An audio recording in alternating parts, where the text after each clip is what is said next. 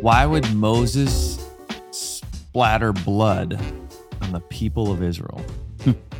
Doesn't seem very nice. Actually, seems kind of gross. Yep. I'm not sure I would enjoy that. What do we do with that? Unless I understood the meaning behind it. That's right. We'll get to that meaning. All right. And happy Friday, everybody. Yep. You're listening to Between the Lines. I'm Junior. And I'm Scott. And I'll go ahead and, why don't you get started here? Because you saw the names at the beginning. Isn't that we have? Yeah, we got 18 verses, so you can go ahead and get the first 9. Then the Lord instructed Moses, come up here to me and bring... What does come up here to me? Is he still on the mountain then? Yes. And he says the Lord instructed Moses, come up here because...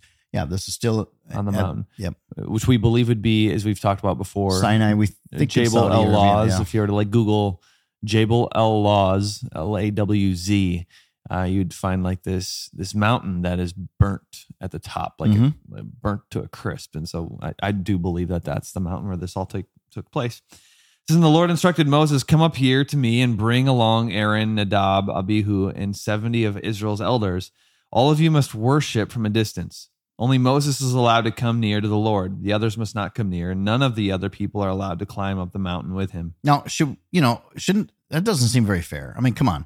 Moses is just a person. These are other people. Why does he keep getting singled out like he gets all his favoritism from God? Because that doesn't seem fair. God's not fair. He's not. Yeah. And here's the other thing is one thing we find throughout the scriptures, like it or not, we don't see a lot of democracy in the Bible. No. And like it or not, whenever God did something big, he always used a leader, and it was singular. Yeah. And that's how he worked. He worked through a leader. Leadership is huge. Well, yeah. And the people's obligation to that leader was huge. Even when the leader was wrong, they were obligated to show respect and honor to that leader. Israel was congregational led during the time of Moses, they would have all went back to Egypt. They would have been there wouldn't be any story here. We wouldn't be reading this. Nope. Then Moses went down to the people and repeated all the instructions and regulations the Lord had given him. All the people answered with one voice, we will do everything the Lord has commanded. Then Moses carefully wrote down all the Lord's instructions. Early the next morning, Moses got up and built an altar at the foot of the mountain. He also set up 12 pillars, one for each of the 12 tribes of Israel. Then he sent some of the young Israelite men to present burnt offerings and sacrifice bulls as peace offerings to the Lord. Moses drained half the blood from these animals into basins. The other half he splattered against the altar. He then took the Book of the Covenant. It's the Book of the Covenant. I'm sure people will be wondering that, Dad. Mm-hmm. Is that the all the laws that he wrote down? Yes. Up on the mountain. He read it to the people aloud. Again, they responded, we will do everything the Lord has commanded. We will obey. Then Moses took the blood from the basins and splattered it over the people, declaring, look, this blood confirms the covenant of the Lord has made with you in giving these instructions. Why would he do that?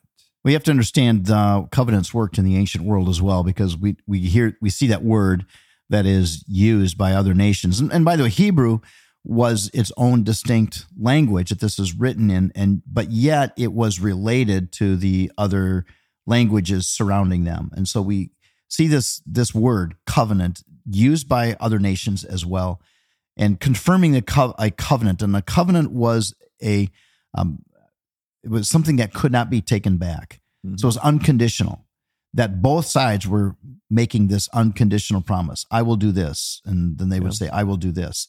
Then they would always do something physical as a confirmation of that covenant. Now, the blood here, that's the interesting part. The blood here, which I think goes back to Passover, and maybe you've got some ideas on this, and maybe you can share some insight. But I see it as going back to Passover, having to do with the sacrifices. Right. But I also see this as something looking forward to the blood of the Lamb. Blood of the Lamb, yeah. Well, in Scripture, there is this theme that sin brings death, of course. Mm-hmm. We saw that in the garden, that as sin enters, so does death. Blood is life. Mm-hmm. It's our life source. And so there was this kind of this theme, and this would happen in the tabernacle as well, the temple, that blood was almost like this cleaning agent. Yeah. It would clean the death. And all of it, as you said, it just points toward the Messiah, that the death of Jesus Christ on the cross was the ultimate, I don't want to say cleaning agent, but to keep kind of stay with that theme of blood cleaning was like that final, okay, now we can be cleaned, totally cleansed of our sin. Yeah, later on in Leviticus, it says that because life is in the blood, that without the shedding of blood, there is no forgiveness. Yeah. Okay. Then Moses, Aaron, no, you want to take that now? Yeah, where are we at? What verse verse we 9. at? Verse 9? Okay. Then Moses, Aaron, Nadab, Abihu, and 70 elders of Israel climbed up the mountain, which we're going to read more about Nadab and Abihu later on. They wound up turning their backs on Moses and lost their lives because of it. Then they saw the God of Israel. Under his feet there seemed to be a surface of brilliant blue lapis lazuli, as clear as the sky itself. Lapis lazuli.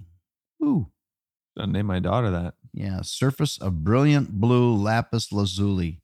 Wish I knew what that meant.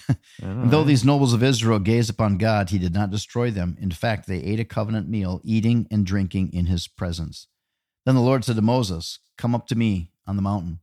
Stay there, and I will give you the tablets of stone on which I have inscribed instructions and commands so that you can teach the people."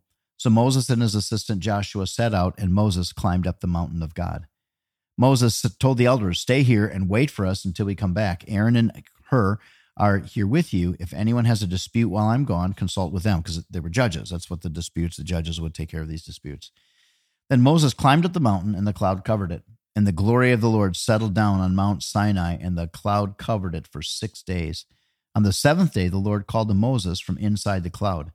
To the Israelites at the foot of the mountain, the glory of the Lord appeared at the summit like a consuming fire. Then Moses disappeared into the cloud as he climbed higher up the mountain. He remained on the mountain 40 days and 40 nights. Now, it is kind of funny what you'll be reading this on your own tomorrow, but yeah, and you want to do that. People start wondering, he dead up there? Yeah, he's up 40 days. I mean, after a while, you're going to wonder. He's been in the fire for 40 days. We left here out in the wilderness by ourselves without him. Yeah. So you'll be reading that on your own tomorrow and on Sunday. Let's go to Proverbs, and we're in Proverbs 3, because today is the 3rd. And one of the most well-known Proverbs is Proverbs 3, 5, and 6. I memorized it very early in my Christian life. I still have it memorized in another version. Trust in the Lord with all your heart and lean on not unto your own understanding. In all your ways acknowledge him, and he will direct your paths. And here we have trust in the Lord. This is in the NLT. With all your heart, do not depend on your own understanding. It's essentially the same thing. So, I mean, if you don't live life just the way you think you should, don't live life based on your own gut feeling, or don't make decisions based on what sounds good or makes the most sense. No, you look to and trust in God. His way is always going to be the best way, even when it doesn't fit with the cultural understanding of the people around us. God's way will always be best, and recognize that as God's people, we are to be his unique people, set apart, different from everybody else. We're never going to make a difference if we are not different.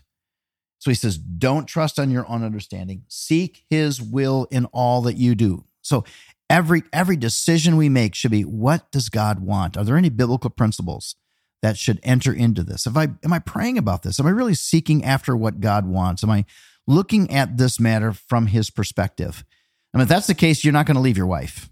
If that's the case, you're not going to cheat on your husband. If that's the case, you're going to be a different kind of a parent. You're going to be a different kind of a worker. If you're really seeking his will in everything that you do. And then it says, if you do seek his will in all you do, he will direct your paths. He'll point the direction in which he wants you to go. If you're really seeking his will, trusting in him, and not just in your own understanding. I was just telling a couple today that one of my prayers to God is, God, can you just make your ways obvious to me? Probably because I'm kind of dumb sometimes. And I just need you to just make it obvious. Mm-hmm. And I told him, I was like, looking back at my own life, some of the big decisions weren't too hard for me because they were just kind of the obvious things. Like God just set this opportunity in my laps. Like, well, this is, and I'm not going to say God spoke to me, but that is a common prayer of mine. Like, God, please make my path straight. Mm-hmm. And like maybe straighter than most people's, because I really need it obvious. Mm-hmm. And so maybe make that your prayer today. Well, it does become more obvious when that's truly what you're seeking after. Yeah. And I think a lot of times the anxiety that we feel has more to do with being torn between what we want and what we're sensing what God wants. Yeah. And I even think of that way in coming here 16 years ago, that I saw it as an opportunity to escape the winters of the Midwest. I was in Wisconsin. And maybe we're going to be sent to some enjoyable place to live. And I think that your mom may have been thinking that way as well, though she really didn't want to go anywhere. She enjoyed, and I enjoyed. I loved living where we lived. Yeah. During that whole process of praying and seeking God's will, that it was amazing that the more we truly did pray, I spent time fasting, praying, a lot of conversations, getting advice. And I realized, well, there's really no wrong decision here, but just seemed to me that I knew what I had to do and I could not explain it any other way. I knew what I had to do. I knew that this was the way God was leading. Yeah. There's very few things that I could ever say that about. Yeah. But that was one that I was absolutely certain this is what God wanted. Yep. All right. Well, today is National Homemaker Day. All right. Meaning honor the person who keeps that house together, running and operating, the laundry and the cooking and the cleaning and all of that. And you probably, a lot of you that are listening, you work together on all of that, which is a good thing. But almost always there's that primary person. I think biblically speaking, it is, if you're married, the wife is, I mean, that's her primary responsibility, is holding things together within the home. And today's the day. My wife works full time, but she's primary when it comes to the household. And that is so absolutely politically incorrect nowadays, but it is biblical. Yeah. It's in the New Testament. It is biblical. Yep. And I think it just goes back to creation and the way God made us. And my wife loves that role. In fact, as you know, I have daughters and I love hearing them say things like, "Oh, I just want to be a mom when I grow up." You know, it's like that's awesome. Mm-hmm. And I feel like sometimes in our culture, especially with feminism, we've almost downplayed the role of homemaker. But it is a beautiful, beautiful role. It's kind of fun when I watch your sister, my daughter Erica, and I don't know if she's listening here, but it's a lot of fun for me because you remember this a lot, Junior, the way she used to play dolls with her little doll house and stuff, and always had these families and doing things. And there was like little conversations constantly going on that you couldn't understand her, but she's kind of barely talking to herself. And then she got older. And do you remember Sims? Do you remember that Sims phase? Yeah. Yeah. And, you know, I sent her something a couple of months ago. I was a picture of her playing Sims on the computer. Yeah. And I sent it to her and says, you are now living your dream, because now she is the woman, the mom, the wife that she was dreaming of being when she was playing house with the doll houses and playing the Sims. Yeah. That she's now filling that role. And it's a beautiful thing. It's not to watch. A lesser role. No. At all. Oh, absolutely not. And so honor the homemaker today. Maybe go out on a date. It's Friday. Maybe just go on a date. Hey, have a great weekend. See you in church. And read this weekend. God bless.